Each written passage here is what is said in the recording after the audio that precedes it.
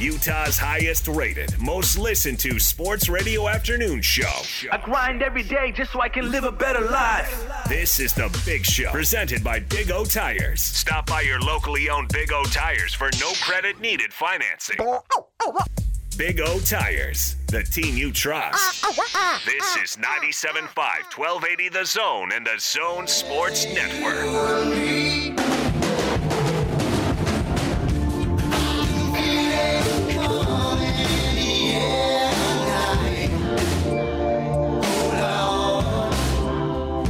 Show, Gordon Monson, Jake Scott, 97.5 and 1280 The Zone. Let's get out to the Zone phone. He covers the sidelines as well as pre- and post-game for the Memphis Grizzlies broadcast. He's Rob Fischer with us here on the Big Show. What's going on, Rob? Thanks for a few minutes. No. Yeah, you guys got it. How are you guys doing today? We're great and excited. The playoffs are here, certainly. Give us kind of the vibe in Memphis with this young upstart team that's playing really well right now. People are excited, and it's interesting. Last year, going into the season, it was the most excited for a team that had no chance to make the playoffs that I've ever been around before in my life. And then they came close, and they got to the play-in against Portland late in the season and held that ace spot going to the bubble. And then this year, I think the expectation was, 7, 8, 9, 10, hopefully in that range, and that's exactly where the Grizzlies ended up. And for the most part, all season, they were a 500 team. They'd get you excited for a game, and then they'd disappoint you for a game. But there was never anything consistent. But what we've seen now in the last 9 games with this team winning 8 of them, they're playing their best basketball, and it's got people excited about them. But it's funny, it's not necessarily an excitement of, hey, we're up 1-0, we're going to go beat the Utah Jazz. It's more an excitement of, look what we've done in the last week. We're in the postseason, and we're about to start a run of appearing in the postseason just like we did with the Core Four when the Grizzlies went 7 consecutive years. It feels like that's kind of the start of something like that for the Memphis Grizzlies, and I think that's what most people are excited about. Sure, we're excited about being up 1-0. I mean, if you have a chance to win the series, being up 1-0 certainly is a good start. So, I think people are fired up about that. I think people are fired up to get back at FedEx Forum for playoff basketball. But I think mostly people are fired up about, where this team is heading and what the future could be for this basketball franchise. So tell us everything you know about Ja Morant. Go. He's special. That's really all you have to say. And, we've had really good players. We haven't had Stockton and Malone, but we've had, Zebo and Marc Gasol and Mike Conley and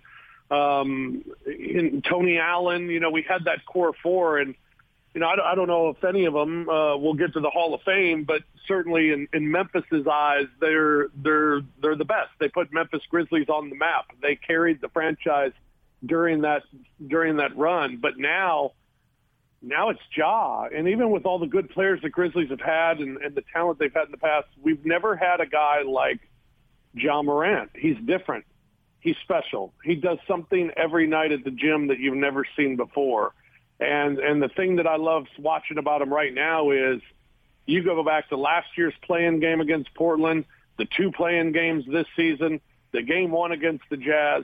The 4 biggest games Ja Morant has played in, and he's been huge in all 4. The guy's a winner. He's got that attitude that the greats of all time have of hating to lose more than you actually enjoy winning.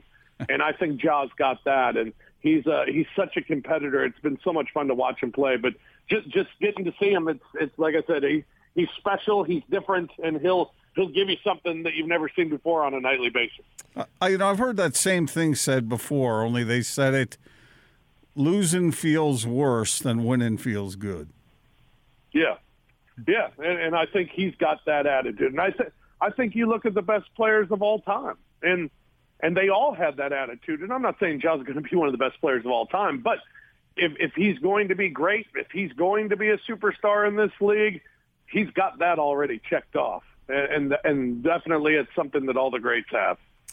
Rob, you mentioned Mike Conley, and it's not often, I'd say, that really landmark players, franchise players like Mike was in Memphis, separating from that organization. Sometimes it's not always pretty, right? But in this case, right. The relationship still seems to be incredibly strong. I mean, Mike talks about it all the time, his time in Memphis, and that obviously was very dear to him. And he made some comments the other day when asked about it, how weird this is going to be for him to go, eventually back into that building to play a playoff matchup, where he had so many great moments. But talk about the community's relationship still with Mike and how they're going to experience that with him on the other bench.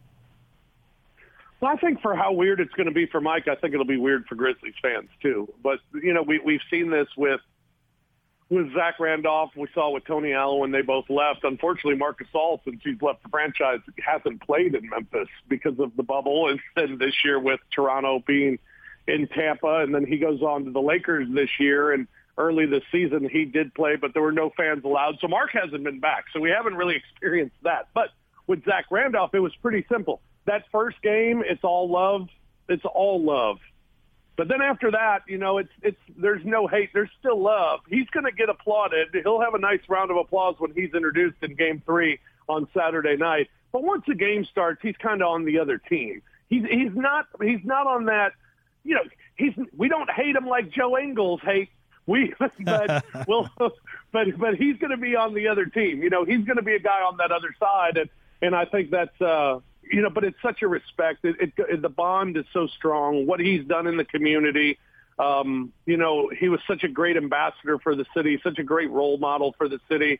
Me personally, my first year with the Grizzlies was Mike Conley's first year, so to go through his entire career with him in Memphis was truly a treat. And of all the athletes that I've covered in my time in sports, I tell people all the time, there are two that stand out to me as being the greatest guys to be around that I've ever been around, who are athletes who, actually made a mark in the game. And that's Kurt Warner, the former Rams quarterback when I covered him in St. Louis, and then Mike Conley of the Grizzlies. Just the two most genuine, nice, truthful, upfront, keeping it real guys that I've ever been around in over 30 years of covering sports. So I love Mike Conley and always will, always root for him. The love for Mike Conley this year when he made the All-Star team from Memphis, it was real. People were so excited in Memphis that Mike Conley finally got that All-Star nod, that, it didn't matter what uniform he's wearing, because he'll always be looked at as a Memphis Grizzly, and that'll be the case when his number goes up in the Raptors once he's done playing for the hated Jazz. So it seems to me like the Grizzlies are trying to do everything they can to disrupt the Jazz's catch and shoot threes. Off the dribble, they don't mind that so much. What are they going to do when Donovan Mitchell is back in that lineup? Because he's pretty good at handling, shooting those long shots off the bounce.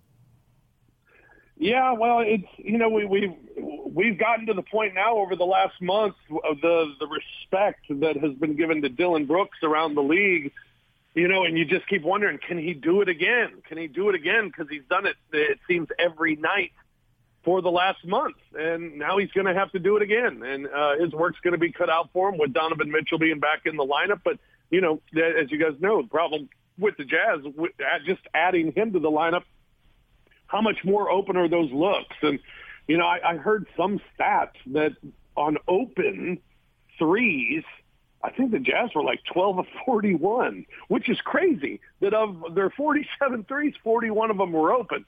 They're not gonna miss that many again. That's what I think scares Grizzlies fans the most. And just adding Donovan Mitchell is just going to make those shots more open, if possible. So I think it's going to be very difficult for the Grizzlies. To win Game 2, I think the Grizzlies are going to have to play their best game this season. And I don't think we saw that in Game 1. They got off to an awful start, but they did play well enough, and things didn't go very well for the Jazz, for the Grizzlies to get the win. But I think in Game 2, Grizzlies might have to play their best game of the year, and that's a tough task. And Donovan Mitchell and that entire team is going to play with a vengeance, and they're going to come out playing desperate basketball, and the Grizzlies are going to have to try and match that. it's about scrambling. It's about getting the Jazz in the half court, and that means making baskets, something the Grizzlies did not do early in that game, but were able to do in the second half. Rob, thank you so much for carving out a few minutes for us. We really appreciate it. And, hey, let's hope this continues to be a really tough, hard-fought, fun series. Yes, and I hope it is as well. And, I mentioned about our hatred for Joe Ingles.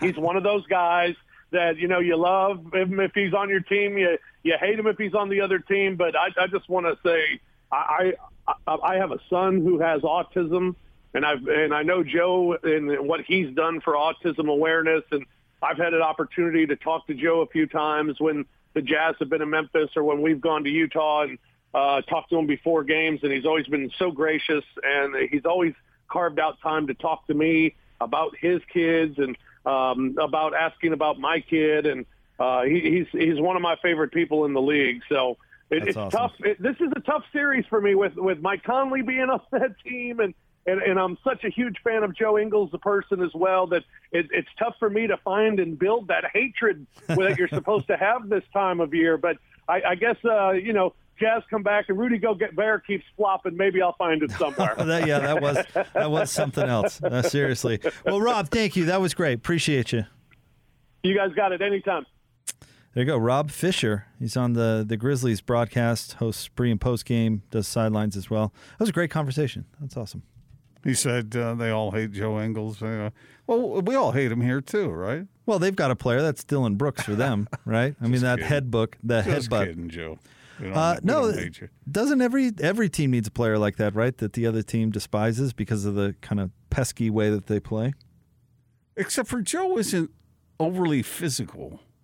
He's not a bully.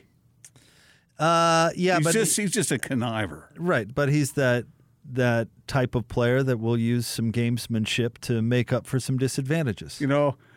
When I see him talking, I really wonder what's coming out in that Australian accent. What is he saying? What is that he Australian accent that he fakes? What's he saying? Wouldn't you like to know? He really cooks that Australian accent, huh, Gordon? I mean, I suppose. What the trash talk with the Australian accent? What's he saying? You're pretty focused on the accent here. Why? No, that's because Austin brought it in. No, you brought it up. Oh, I guess I did. Crikey. I don't know what he's saying. You want to take a stab at it? I have no idea. It's because he can say the meanest, ugliest, nastiest thing about you and your dog, and you're going to go, oh, Joe. Probably. All right, stick around. We've got more Big Show coming up next. 97.5 and 1280 The Zone.